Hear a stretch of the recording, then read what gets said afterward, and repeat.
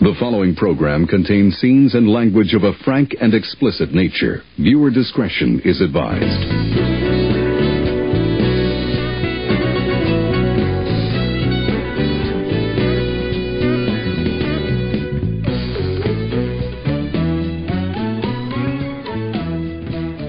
Hello and welcome to Film Jitsu, the podcast that wields films like deadly weapons. We are your hosts. I am Jay. And I am Mike. This week, we'll get Mike's views on the 2018 Muppets Gone Bad flick, The Happytime Murders. We'll also be counting down our respective bottom 5 puppets, a list of horrific or horrifically rendered film characters, either on strings or with a hand or more up their ass. After that, we'll offer up some staff picks for the week, and finally, Mike will announce what cursed cinematic abomination he's chosen for me to watch as revenge for my pick this week. But before all that, though, it's time to get happy. Or something. What the? Someone out there is killing puppets. Wait, what? This movie seems stupidly good. Is that what I think it is? What do you think it is?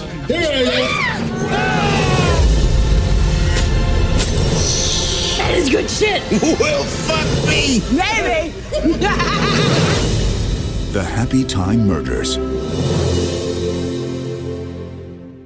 Mike, you did this to yourself. First by slapping me with cats in our debut episode, and then going for the early KO with Mandy shortly after. I have to admit, I'd been pulling my punches until this week when I subjected you to a movie so bad that before it was released, it was sued for its tagline, No Sesame, All Street. But like the Sesame Workshop, which lost its lawsuit, viewers of this multi-Razzie winner too were the losers, and now you have joined their ranks. There are no winners in this story, Jason. Nobody comes out on top. I think you're ahead of the game, certainly. I think out of all of the episodes we have done, this one is so far absolutely the most in the spirit of what Film Jitsu truly can be. There are waypoints in any journey, right? There are markers along the way. This is going to be one of them. This is the first real, no, you go fuck yourself moment of our show here. It's a confounding bit of absolute fucking madness. I don't know how this movie ever came to be. I'm hoping that you can offer a little background on how all of this happened. You picked the movie. I feel as though you're responsible for telling us about it. I can tell you a little bit what I know about puppets fucking and stuff like that on screen. Because... do we have that kind of time? Well, I mean, in 1976, there was a movie that was created called Let My Puppets Come by Gerard Damiano, who just happened to be the director and producer of Deep Throat. This conversation has already gone so much further than I thought it was going to go. Jesus Christ. And then, of course, in 1989, you had Peter Jackson's Meet the Feebles. Indeed. This is absolutely cut from the Meet the Feebles cloth, so you know. We are talking about modern Feebles. This is a film brought to us directly from the creative mind of Brian Henson, the chairman of the Henson Companies. The last thing that this guy did, back in, I think, 1996, we got Muppet Christmas Carol, Muppet Treasure Island, and then for 22 years, Brian Henson went into the wilderness, and something happened to the man. Because he emerged with what is possibly the most disgusting puppet movie I've ever seen. And I've seen Meet the Feebles. And I have to tell you, this movie is not as viscerally disgusting as Meet the Feebles, but it really, really wants to be. And I know that I've asked this before about other things, but the big question that I have for this entire thing is who was this movie for? Because it has way too much fucking to be for kids and way too many Muppets to be for adults. And so instead we get a movie in this bizarre limbo that at best is a Funny or Die sketch. And so drawn out into a feature, I was checked out on the novelty of this movie almost immediately and was left with the rest of a feature-length film with a very mundane, boring story. That was like wholesale lifted from Who Framed Roger Rabbit. Like just major plot points were just ripped off. Yeah, and there really aren't a lot of major plot points. The story here is about a detective who used to be a police officer in a world where puppets and humans coexist. There is absolutely a second-class citizen thing going on here, not in a way that has any sort of social commentary, or nobody's thought about what that might mean, the implications of that. There's no subtext really to any of this. It's mostly about puppet fucking. But this is not Avenue Q. No, Phil Phillips is our private eye, former police detective who worked alongside Detective Connie Edwards, played by Melissa McCarthy, in what might be a bridge too far for Melissa McCarthy and her shtick. She's absolutely the right actress for this kind of role because she's just foul-mouthed and over the top in a way that often serves her very well. But in here, it's sort of exposed for what it is, that a lot of Melissa McCarthy's charm and charisma has to do with her material. Because when she's in something like Bridesmaids, I think she's very funny. The Saturday Night Live bits she was doing as Sean Spicer, really good stuff. She doesn't have a whole lot to work with here. She's biting puppets in the dick. Biting puppets in the puppet dick is what happens. Wait. So who's worse? Melissa McCarthy in the Happytime Murders or Charles Grodin in The Great Muppet Caper when he's like coming on to Miss Piggy? What's more disturbing? I'm not going to kink shame most of the time. Puppet fucking's weird. I don't know what to tell you about that. Puppet fucking's weird. Why does it keep happening? What is it that is so attractive? Because I think there's something very perverse lying under all of this. It's that idea of the taboo, the forbidden. Something like Jim Henson and the Muppets, and it's this pure thing. So what could be better than that, than the complete other end of the spectrum? There's an attraction, I think, for people to just say, oh, well, if we're going to do it this way, we'll just subvert expectations by doing a complete 180, which isn't creative. It's just the other direction. So this is kind of a by-the-book, hard-boiled detective noir sort of thing, where the Happytime Gang, which is a television show that features all of these different performers and one human, it goes off the air, and then one by one, the cast of the Happytime Gang are being murdered. And our detective has to figure out who's killing the Happytime Gang. And nothing about that story requires puppets. That's right. But the only reason that they put it in there is because it's something new and different to do with felt. And boy, they start off immediately letting you know what kind of movie this is going to be. We have a scene where the detective goes into a porn shop to talk to the proprietor of the porn store, and they open up the curtain, and I kid you not, this is a thing I am not making up. There is an octopus jerking off a cow in the back room, like 8 arms, multiple udders. Milking a cow? Yeah, that doesn't even make sense because exactly, but that is what we're supposed to see. This octopus is going to town on this cow's udders. There's milk going everywhere. Oh yeah, within 10 minutes, this movie wants to make it known to everybody exactly what we can expect for the runtime. We get a line where our detective in the porn store asks to see a copy of Puppet Pussy Magazine. What? And when he receives a copy, he says the line, and I shit you not, it looks like this mystery is brought to you by the letter P. Oh. Oh, geez. My God. So, is that, I guess that's supposed to be funny. It is supposed to be funny. Get it? We're watching a Sesame Street movie. This is the Henson Company. Brian Henson hasn't made a movie for 22 years. So after getting Muppet Treasure Island, what else could we get besides Melissa McCarthy debasing herself the instant she steps onto the screen? She bites a puppet in the dick. She snorts puppet coke through a licorice stick. Come on.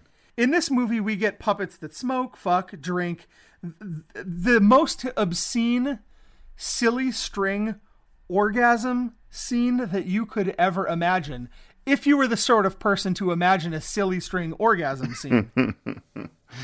Look, I love a good dick joke. You know me.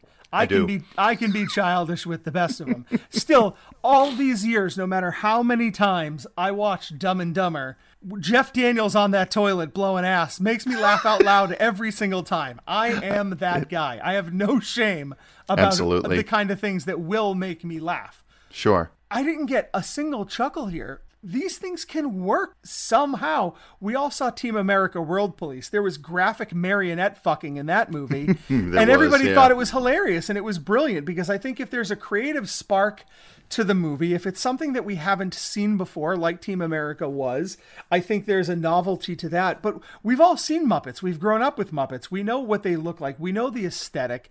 We know the sensibilities of Henson. And so when we see something like that transplanted into this just foul and gross world, it isn't funny. At best, it sort of attacks your childish sensibilities to say, hey, remember that thing you liked when you were a kid? We're going to fuck it all up for you. How do you like that? Yeah, that's exactly how I felt when I saw the trailers for this. Because for me, Jim Henson's sort of a untouchable. But is Jim Henson rolling in his grave over this? That's a really good question, actually, that I hadn't considered, because certainly what we know about Jim Henson and the things that he was working on in his lifetime, you could never have foreseen this, which really makes me wonder, what was Brian Henson's point here as a guy who is the steward of the Henson brand, who's responsible and must think an awful lot, not only about it from a business standpoint, from a family legacy standpoint. Yeah. I have to wonder, what was he hoping to accomplish here? The Muppets have this great place that this home in the audience's heart, and an expectation for where the Muppets were. So I wanted to be significantly more adult than that. I wanted to do something quite far from where the Muppets were. Maybe there's a version of this that could work. I don't think that it's a bad idea to say that the Muppets could be a little bit edgy in a feature film if they wanted to be.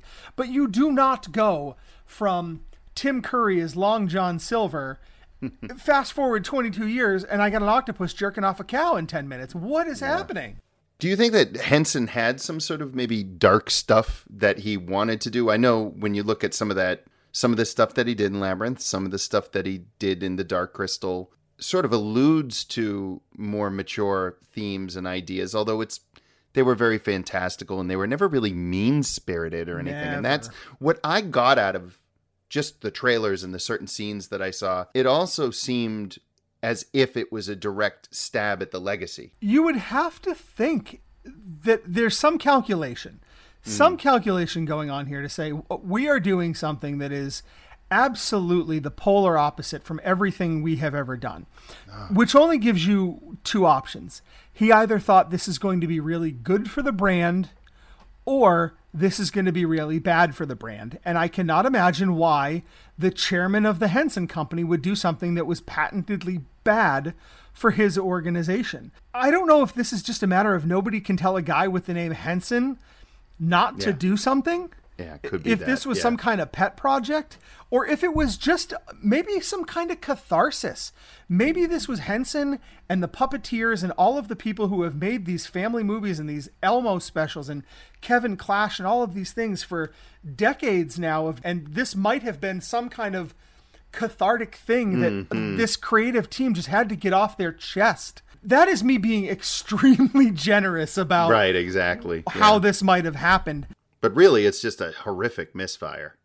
That's all what it comes down to. All the way through. Right down to the way I can't imagine anybody out there in film jitsu world is going to be upset with me spoiling the end of the Happytime Murders. If you've made it to the end of the Happytime Murders, you're your own problem, not me. So we identify the killer in this film as somebody who is knocking off the Happytime gang because backstory that we get, our detective Phil Phillips actually killed a civilian in the line of duty. That was what divided him and Melissa McCarthy. And this happened in front of his young daughter. This young daughter has now grown up and has decided to extract her revenge on this detective by killing off the Happytime gang and everybody that he knew and all that kind of thing.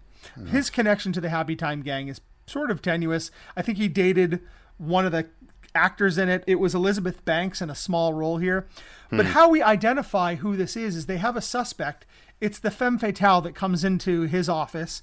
We don't know that there's a connection to the Happytime gang with her, other than the fact that there's no other characters in the movie.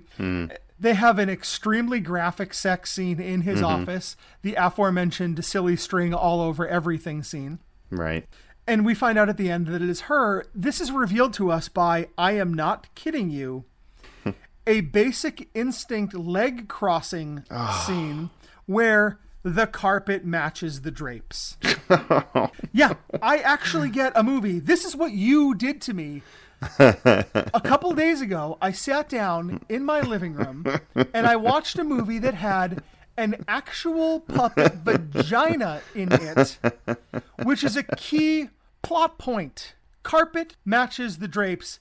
Puppet vulva. That is how this movie brings itself across the finish line. Did you see Who Framed Roger Rabbit? Did you ever see it? Yeah, I did. Yep. It's a very similar storyline.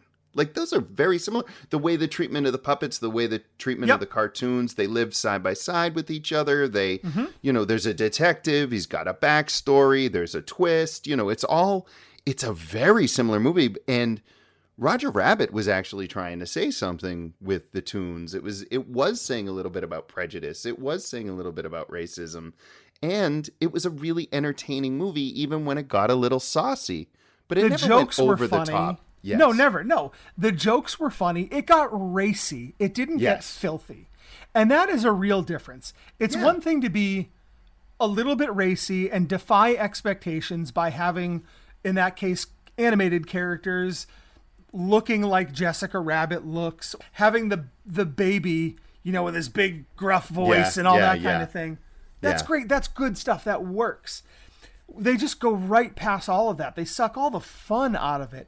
The loony part of the tune is gone. And so there's no loony in this thing. We just get depressing, sad. It's like it's a sad bastard movie from the start to the end. You feel kind of gross watching it. It's one of those things where I felt like a loser as I sat there watching. I was like, This movie is for a loser. This is like to choose this and then sit through it on purpose on your own. And look, hey, people are allowed to like what they like. Maybe there are some really big Happytime Murder fans out there. If there are people listening that feel completely differently about this movie, or if I'm not seeing something, if you have ideas, please drop us a line. We'd love to hear from you, because I don't see what it is. It sounds like something that actually was devoid of joy and is just a series of really bad mistakes playing out one after the other after the other. I felt really depressed watching it. This sounds awful. It was really very depressing, in the same way that Meet the Feebles is depressing because it's so depraved. There is no glimmer of hope. There's nothing good going on anywhere in that entire movie. Yeah. It's much more creative and inventive than this is. This is, I think, as I said, just trying to show the opposite side of the Henson coin, which is almost more an exercise than a movie, really. Sure. It's a hard movie to get into. It's hard to get a laugh out of that. I can appreciate wanting to try and keep the Muppet legacy going into another generation. And I don't know if this was an attempt to say, hey, how can we make the Muppets edgy with the kids or something? I don't know. I just, like I said, there's so many questions that come out of this. Really, what would be fantastic would be to sit down with Brian Henson and just beg the question. If I had 30 minutes with the guy, I wouldn't want to ask him about his father or what it was like to have David Bowie in a movie done by that. I just want to ask him about the Happytime Murders and what the fuck he was thinking. That's it. What the fuck were you thinking? What the fuck were you thinking?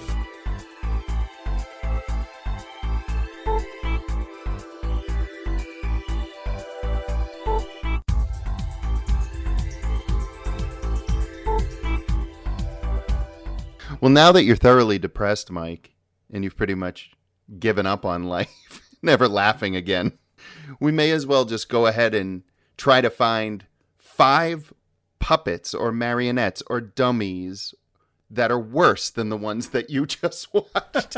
And honestly, I don't know if that's even possible. I mean, the only thing keeping the Happytime Murders off my bottom 5 is that it was the main review, because if we were in a world where we included our main review in a bottom 5, this would have made it in a heartbeat. It really would have. It is just that joyless. Wow. Here's the great news. The great news is We can only go up from here.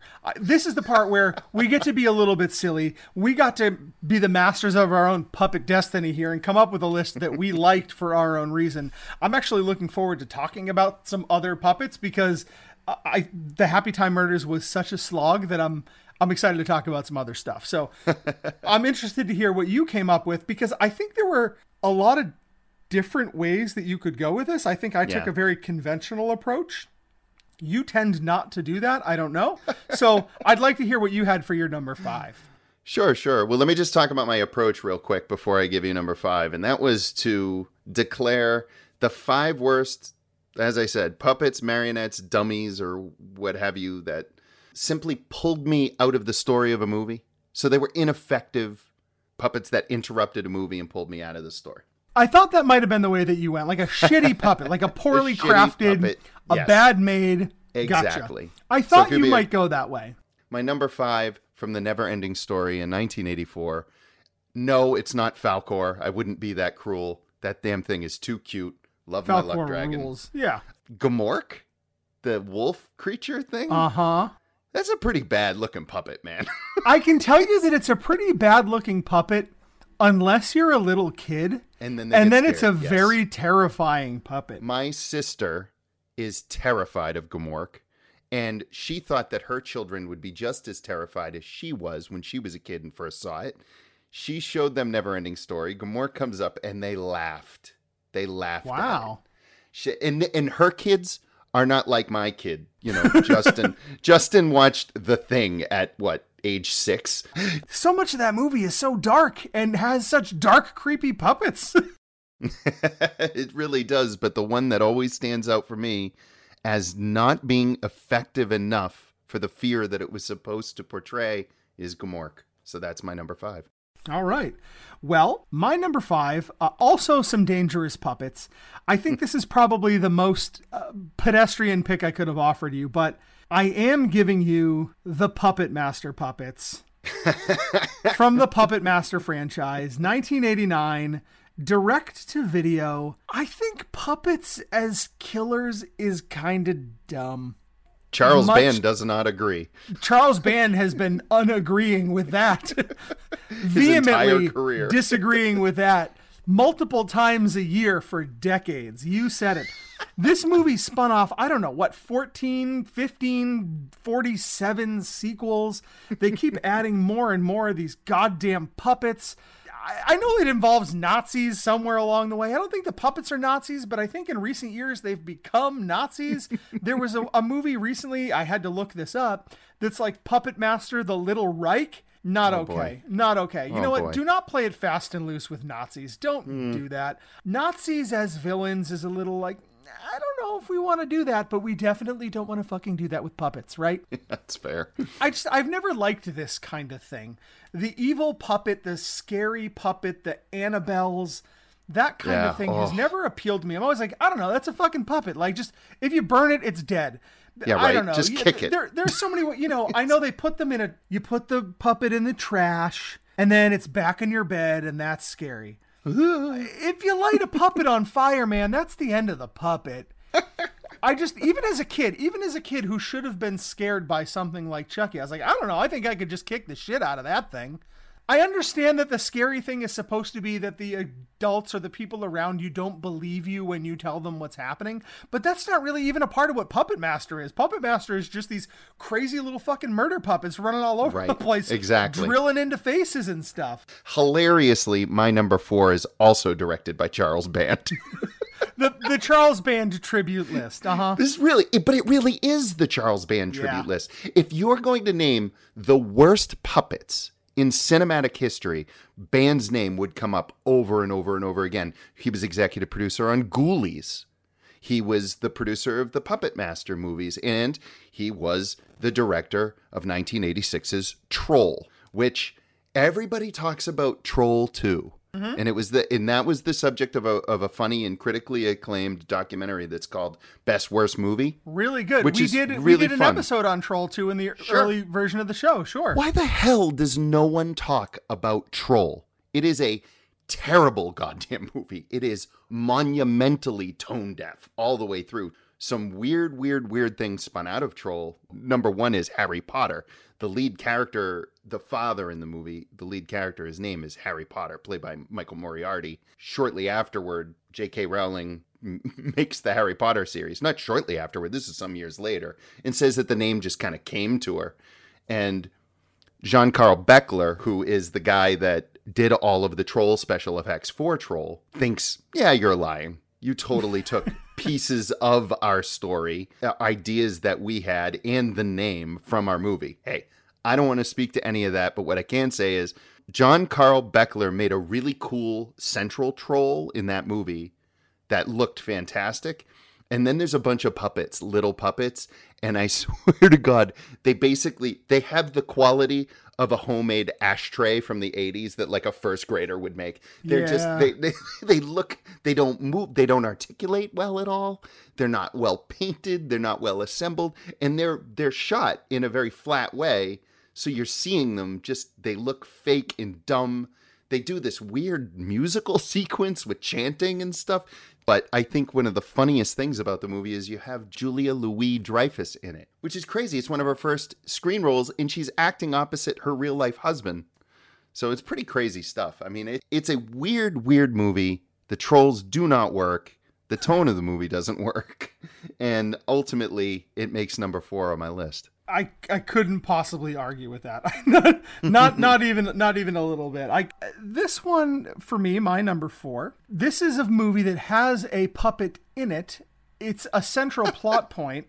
It's a character. If I told you that there was a movie in 2011 where Jodie Foster directed Mel Gibson, you would think, man, if this was 1992, that would be sweet.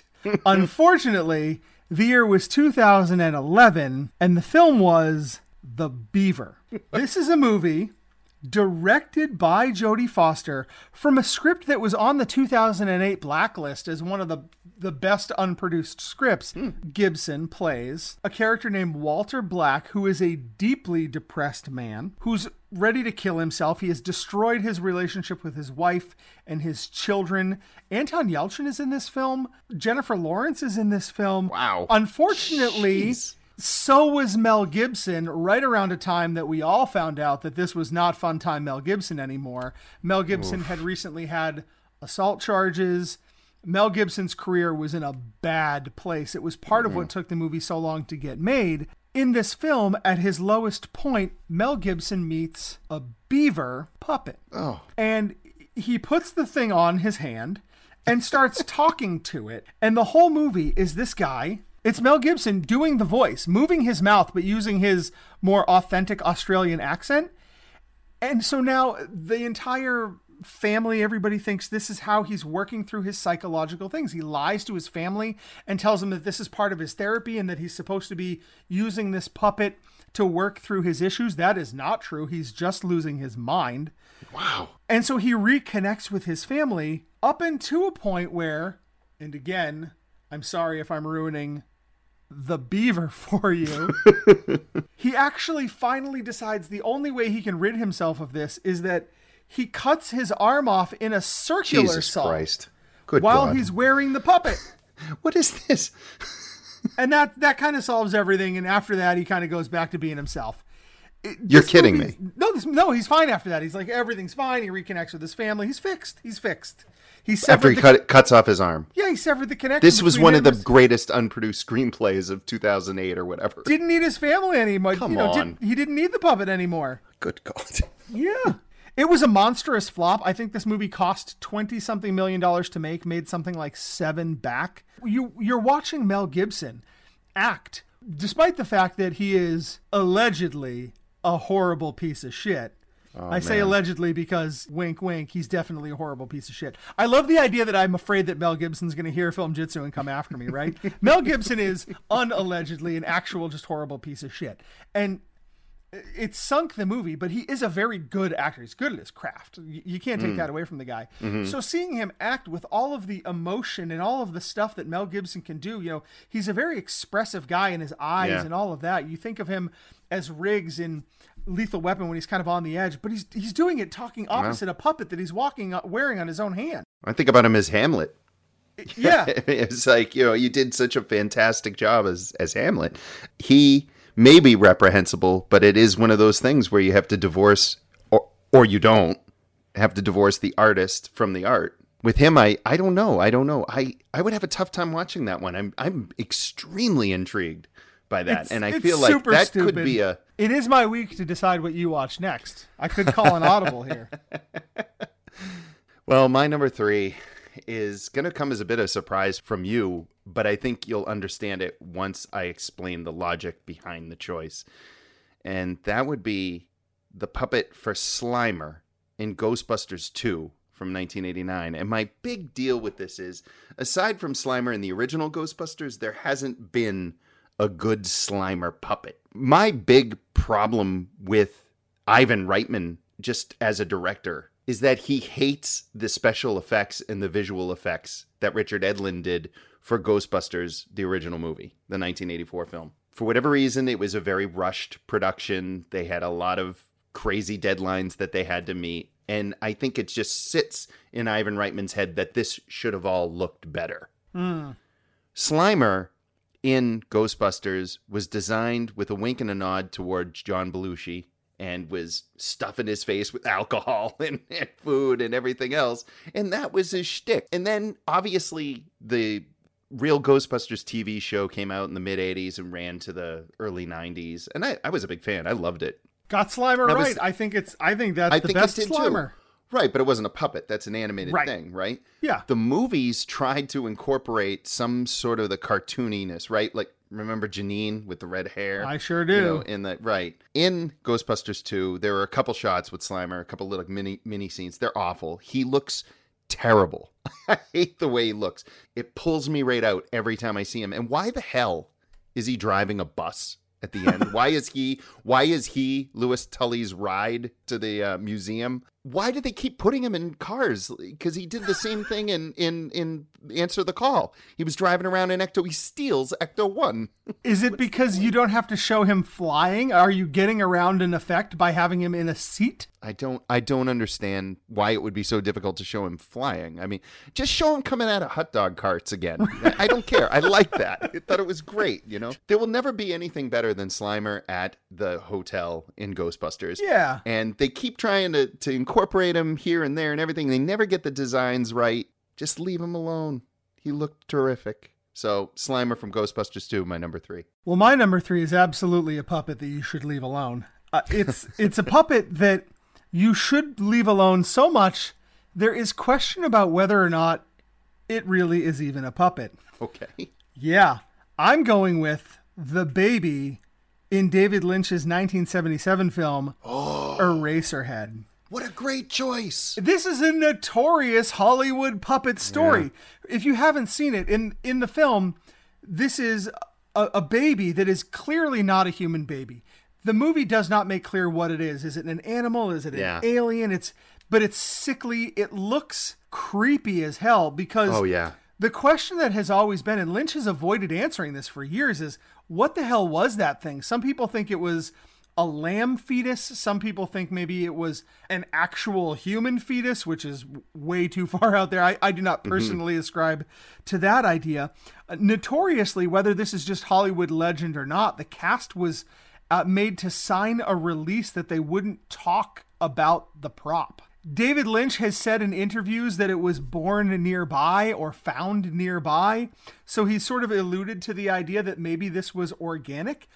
And they took what might have been some kind of calf fetus and turned it into an articulating puppet. It qualifies, I think, as a puppet. It does. Certainly because that thing is not alive and it's not a graphic effect. So it's there on the screen. Something is moving it. I don't know what it is, but man, it is so unsettling and it is so weird. Horrific. The sounds that it makes. That it's that.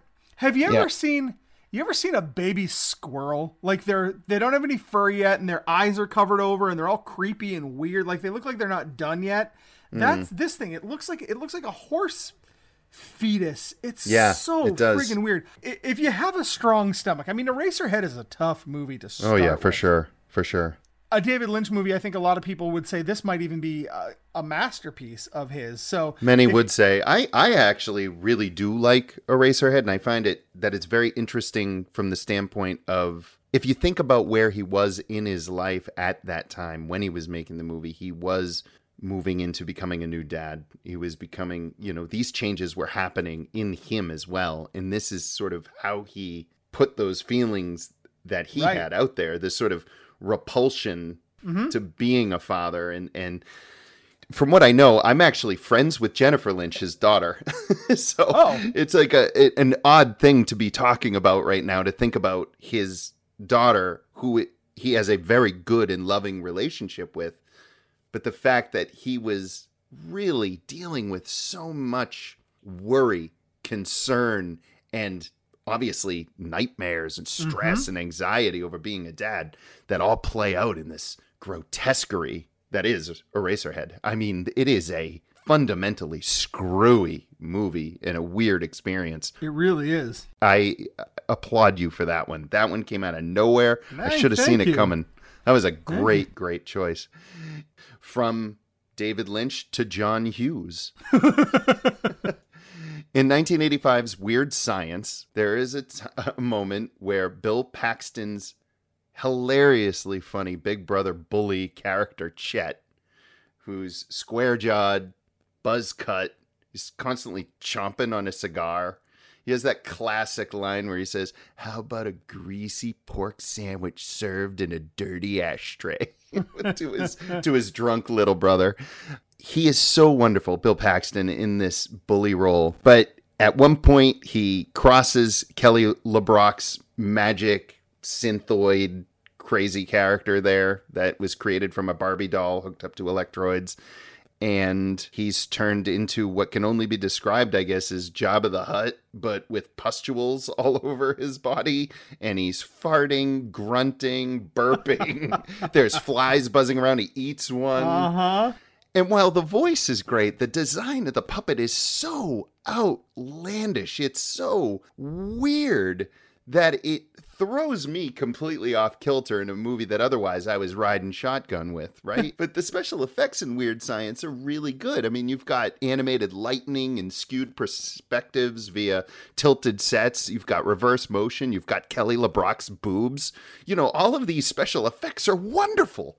And then you get this really repugnant, repulsive, and frightening thing. And it sort of undercuts this true payback that you wanted for Chet. My number 2, the Chet Blob from Weird Science. The Chet Blob. I don't know what else to call it. No, I nor would I. Well, we've been dancing around this for a little while, and it seems like it would be a logical spot at number 1, but here at number 2 on my list, it is now time that we actually talk about Peter Jackson's 1989 Meet the Feebles. This movie, I think, accomplishes what the Happytime Murders fails to do, which is to be inventive and to push some boundaries in a way that isn't just off-putting while actually being a very, very gross early Peter Jackson thing. So many people don't know what Peter Jackson's early filmography is. Oh, he was wacky. All the way out there wacky. And I think Meet the Feebles, really you could pick any character from Meet the Feebles. It could be any one of them. But for me, did you just pick the Feebles? Oh, no, you have one. I have one that for me always jumps all the way out. It's Harry the Hare, the rabbit. Oh, absolutely. Yes. He gets puppet aids. And he goes through the whole movie. He's supposed to be, I think, the MC of the Feebles show. He's the guy, he comes out of the cannon, I think. And he finds out that he's got the big one. He's not feeling good, and he goes to see, he has the big one, which I think we're supposed to believe. It's AIDS, I shouldn't right? be laughing at all. No, this is awful. But this is a movie where there's a fly that eats shit with a spoon. There's a sex-crazed hippo lady. But it's gallows humor in its own way. For some reason, he manages to make it funny in its own. I'm not a huge fan of the movie. I'm not. But there's something about, and Jackson did this with Brain Dead, and he did it with Dead Alive, too. He pushes boundaries. He pushes the envelope in a way that's inventive enough that it doesn't just seem outright unwatchable or gross. Harry the Hare, he becomes so gross and hard to look at in a movie that is full of things that are gross and hard to look at. And you'll remember, I think maybe the best part is the way, and this has to do with that Peter Jackson creativity. In the end, as you may recall, we discover that Harry the Hare does not have the big one after all. He has what turns out to be bunny pox. And if he takes 2 aspirin and spends a couple days in bed, he's going to be all better. He gets that news just as Heidi goes on her rampage, and he gets his head blown off with a machine gun right after getting this news. So we spent this whole movie with this character who is slowly dying of a disgusting puppet disease, only to find out he's going to be fine, but then he gets his head blown off. Equality, number 2. I'm surprised it's not your number 1, honestly. So I'm very intrigued to know what your number 1 is. I hope it's not the same as mine. There's no way. There's no way. Good. All right. Because my number 1 is from a really phenomenal movie. One that I would consider probably the best vampire movie of the past 20 years. Quite possibly one of the best horror movies of the past 20 years.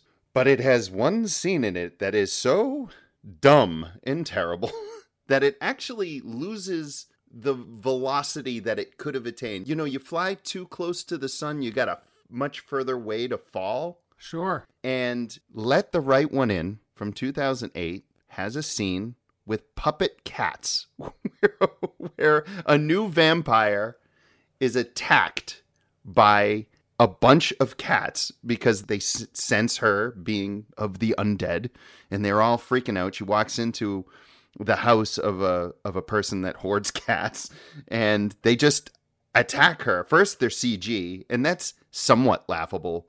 But then there are several shots where the actress is flailing about and writhing with all of these puppet cats all over her. It's laughable. It's stupid. She falls down some stairs. The cats are all attached to her. They're very clearly fake. And talk about stopping an incredible movie dead in its tracks. And really, really, really botching something. That one scene in director Thomas Alfredson's Let the Right One In from 2008 leaves such a horrible taste in your mouth. And that's not pun intended. Sorry.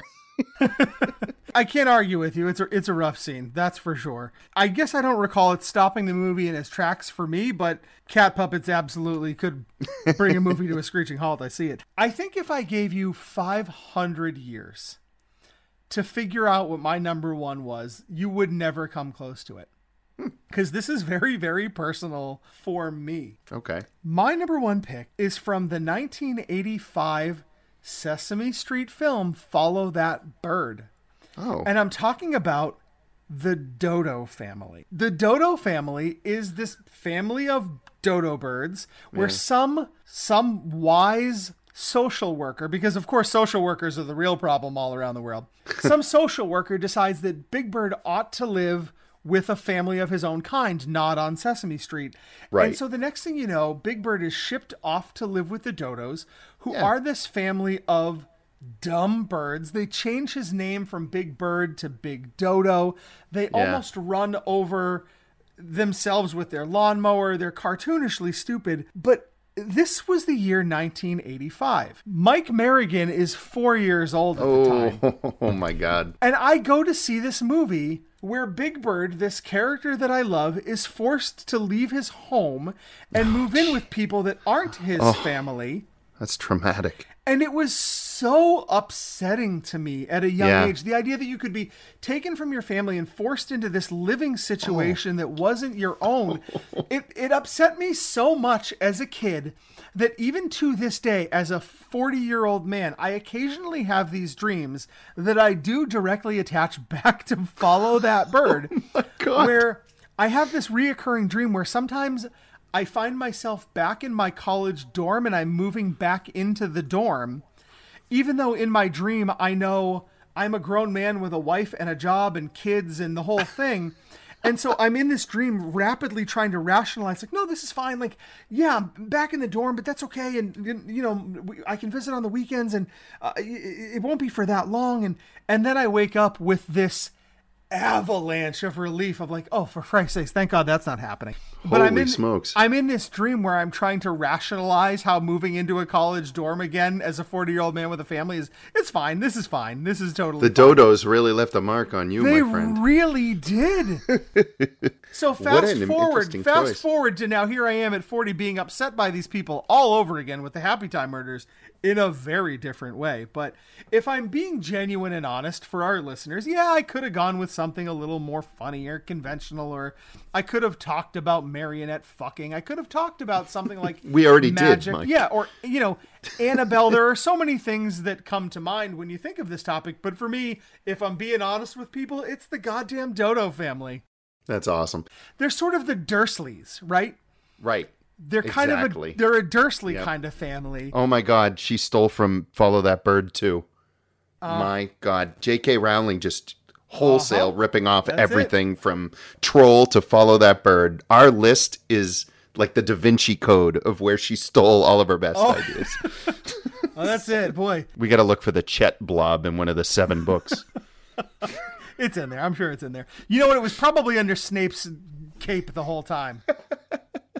I don't know what Dumbledore had under those robes. It might have been a Chet blob.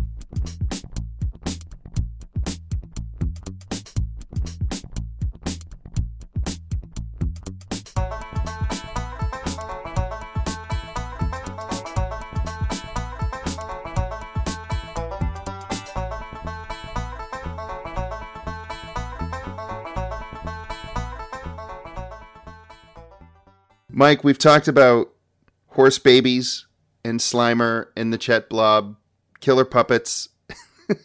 I'm done. I want no more strings. I want no more, arm pulls. I want no more hands up butts. I'm done. No more puppets. I think we never need to talk about puppets ever again. I hope you're right. I truly hope you're right. I want to move on from this ugly chapter. And I want to move to something that we really did enjoy this week. Please, Mike, would you please give me a staff pick? Give me something good to watch. I'm excited to give you this particular staff pick because last week you did an excellent job talking about a documentary when you talked about Hearts of Darkness, a really smart and clever thing to do. And so I decided that this week I would talk about my own documentary. I would like to share with everybody the 2019 film Scream Queen, My Nightmare on Elm Street. Oh, it's very good. It's a great movie. So for those who don't know, this is a documentary about Mark Patton, the actor who played Jesse Walsh in Nightmare on Elm Street 2, Freddy's Revenge. This is a movie that has had quite a ride through the horror landscape over the years. When it came out in the 1980s, it was a movie that was sort of reviled at the time, certainly within the franchise, because it has very, very, very overt homosexual subtext in the film. In recent years, it has gone through a real significant reappreciation as now we have a much better and thorough understanding of queer film and queer cinema, especially queer horror. That's kind of going through a renaissance right now. Queer horror is a thing, and it's fantastic. There's a lot of great stuff coming out of queer horror right now. And this is a movie where Mark Patton gets to re-examine what his experience in Nightmare on Elm Street 2 did to him as a person who was a young, closeted gay man in 1985 who was in this film. The film did not do well, and he was blamed for the failures of this movie for a long time. The writer of the film, David Chaskin, basically said, if you didn't like this movie, if you thought it was too gay, it wasn't because of how I wrote it. It was because of Mark Patton. And he essentially outed Mark Patton in Hollywood, who was young. His career was on the rise. He was working with Robert Altman. He had starred with Cher in a film. And this essentially obliterated his career, so much so that he left Hollywood. Also, 1985, this is a time when the gay community was going through the AIDS epidemic and the Reagan years and all of that kind of stuff. And yeah, I think that the thing that always sticks with me is the scene where Chaskin and Patton meet face to face and have an interview with each other. The way it is so striking that you could put those two people together on screen and have that discussion happen. It could have been a real gotcha moment where he just wanted to scream at this guy that he blamed for ruining his life. And instead, with such dignity, he sat down and said, why? I just want an answer. In a way that wasn't, he certainly didn't back down from his narrative, but it wasn't just about comeuppance. No, it was really Mark Patton wanting to have resolution in his life. Exactly. And us as an audience being let in on it. It's a great little documentary. If you're interested in Nightmare on Elm Street as a franchise, if you're interested in horror, if you're interested in queer horror, or just a real human story, Scream Queen, My Nightmare on Elm Street has a little bit of all of that for you. It's really wonderful. Awesome pick, man. This is fantastic. I'm going to just talk about another goddamn 80s movie is what I'm going to do, because that's what I do every week. What I've been doing is I've been revisiting a lot of movies with my oldest son, who's 11 years old. And this week we watched War Games from 1983. This was part of that smart kid genre of the 80s that would have included movies like the previously mentioned Weird Science, Real Genius, which is also one of my favorite movies probably of all time, and The Manhattan Project. Smart kids were just sort of everywhere back then, science and such. While this movie certainly is dated in some ways, I think you need to give it some credit for being prescient with the way it deals with the dangers of technology and how that might affect war. This was before Skynet. It was a year before Cameron's Terminator. But the Whopper computer definitely is a precursor to Skynet. And it's the first cinematic treatment of now common tropes and everyday issues like hacking and remote computing. This was the first time you ever saw these concepts. And it's amazing how well this movie holds up. How suspenseful it is, how fun a lot of it is. Matthew Broderick, at the very beginning of his career, with Ali Sheedy, who was at the very beginning of her career, they would both be superstars. He, because of obviously Ferris Bueller's Day Off, her because of The Breakfast Club. The two of them have remarkably good chemistry as teenagers, as real feeling teenagers. And then when shit starts to get real and the tension mounts, the movie gets pretty dark. It starts pretty dark. And it has this really riveting sequence at the very beginning where two military men have to turn the keys to launch warheads, and one of them can't turn the key. And the whole movie is premised on this: a machine can do it better, because humans will stop. They won't be able to turn the key. And they said something like 30% of the people in this drill, it was a drill, could not turn the key. And that's a very tense sequence that opens the movie. The rest of the movie really builds on that. What happens, of course, is Broderick is remoting in. He's trying to find a video game company. And he's calling up all these different numbers, and he ends up dialing into NORAD and manages to crack the code, find a backdoor password in, and decides to play global thermal nuclear war.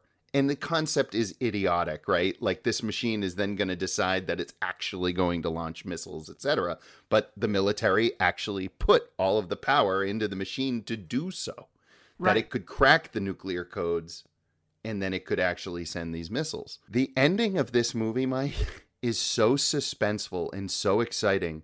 Visually, it's so impressive. The set for NORAD with these giant screens and these really super antiquated digital maps that are all lit up on these boards. And then you see the missiles coming over. I got goosebumps. It's so scary the way that they cut this sequence together. Have you seen War Games, or you've not seen it? I haven't seen it probably since I was a kid. Oh, you need to see it again. I'm just telling you right now. It sounds great. So worth watching. Yeah, absolutely. I think it's one of those movies that I think I've seen War Games, but as you're describing some of that stuff, I don't remember all of those things, and it sounds awesome. My son absolutely loved this movie, and I don't know if he was just trying to appease me because clearly I was enjoying the hell out of it, or if it really did connect. It felt to me like it was really connecting to him, and I think it has a really important message at its core. So 1983's War Games, directed by John Badham. Check it out. That sounds fantastic. You mentioned a couple things that I really like in a movie. I really think that a movie where antiquated technology is a part of the plot, I find just interesting when it's done well. A movie I love is Cloak and Dagger, kind of a similar time. Same year. This Dabney Coleman in both of those movies too. Yes, that's right. Where he has this Atari game that's actually got like the secret plans for the military muckety mucks, whatever it is, and all the bad guys are chasing after him, right?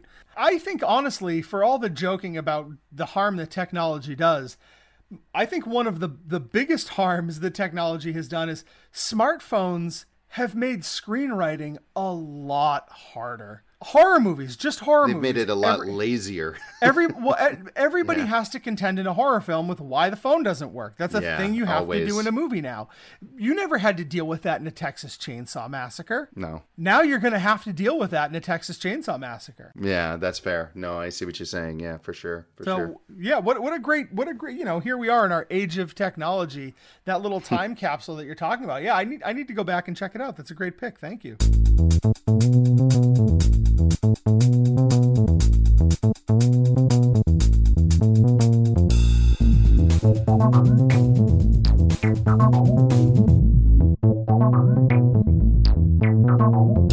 Well, Jason, we're at the time here in the show where I get to extract my revenge for the Happytime Murders, and it feels like no matter what I do here, it's a losing effort, certainly. It's going to take a while to overcome the Happytime Murders move.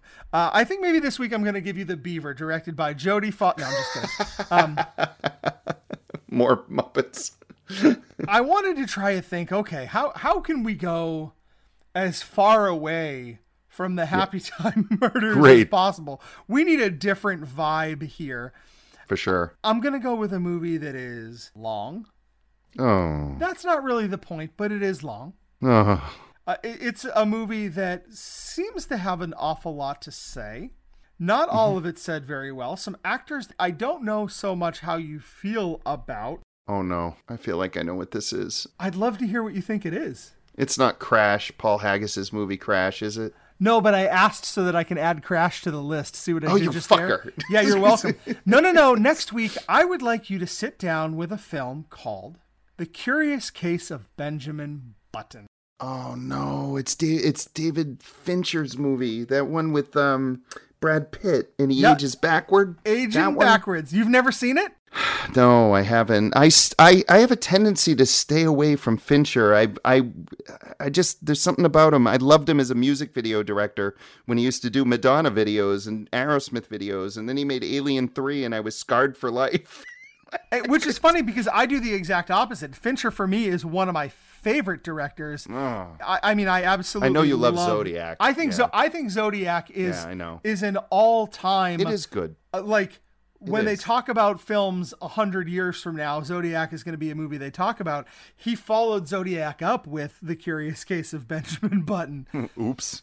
Oops, indeed. All 2 hours and 46 minutes of The Curious Case of Benjamin Button, which I have to say, I want you to know, honestly, the length of this movie is not a part of my motivation. I feel a little bit bad that I'm giving you another long one, but man, there is an awful lot going on in The Curious Case of Benjamin Button.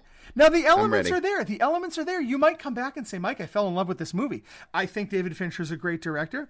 Brad Pitt, Kate Blanchett, Tilda Swinton. I do love her. I love them both.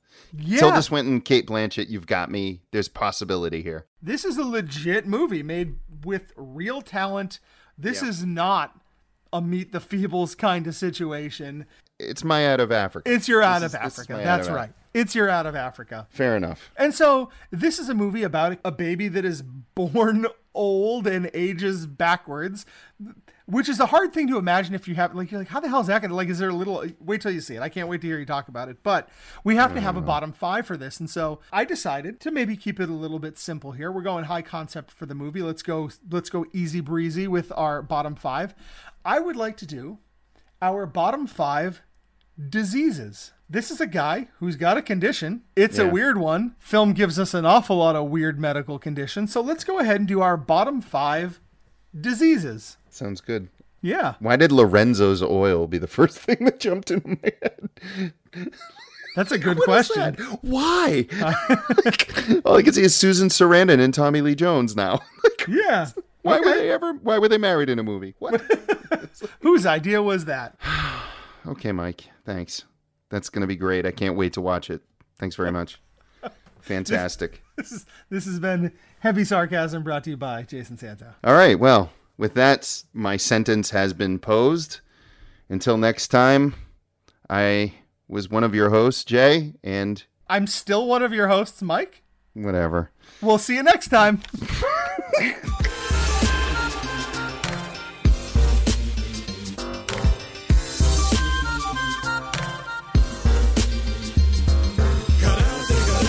Stalno mislim na te, hoću znat sve kate, vježbat ću sate i sate.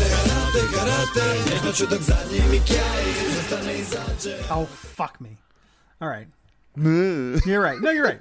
We never talked about it. I haven't. I guess I meant I hadn't yet talked about Okay, Harsey. that's fair. Watch this. Watch what I'm going to do right now in your face. Let's see how you like this.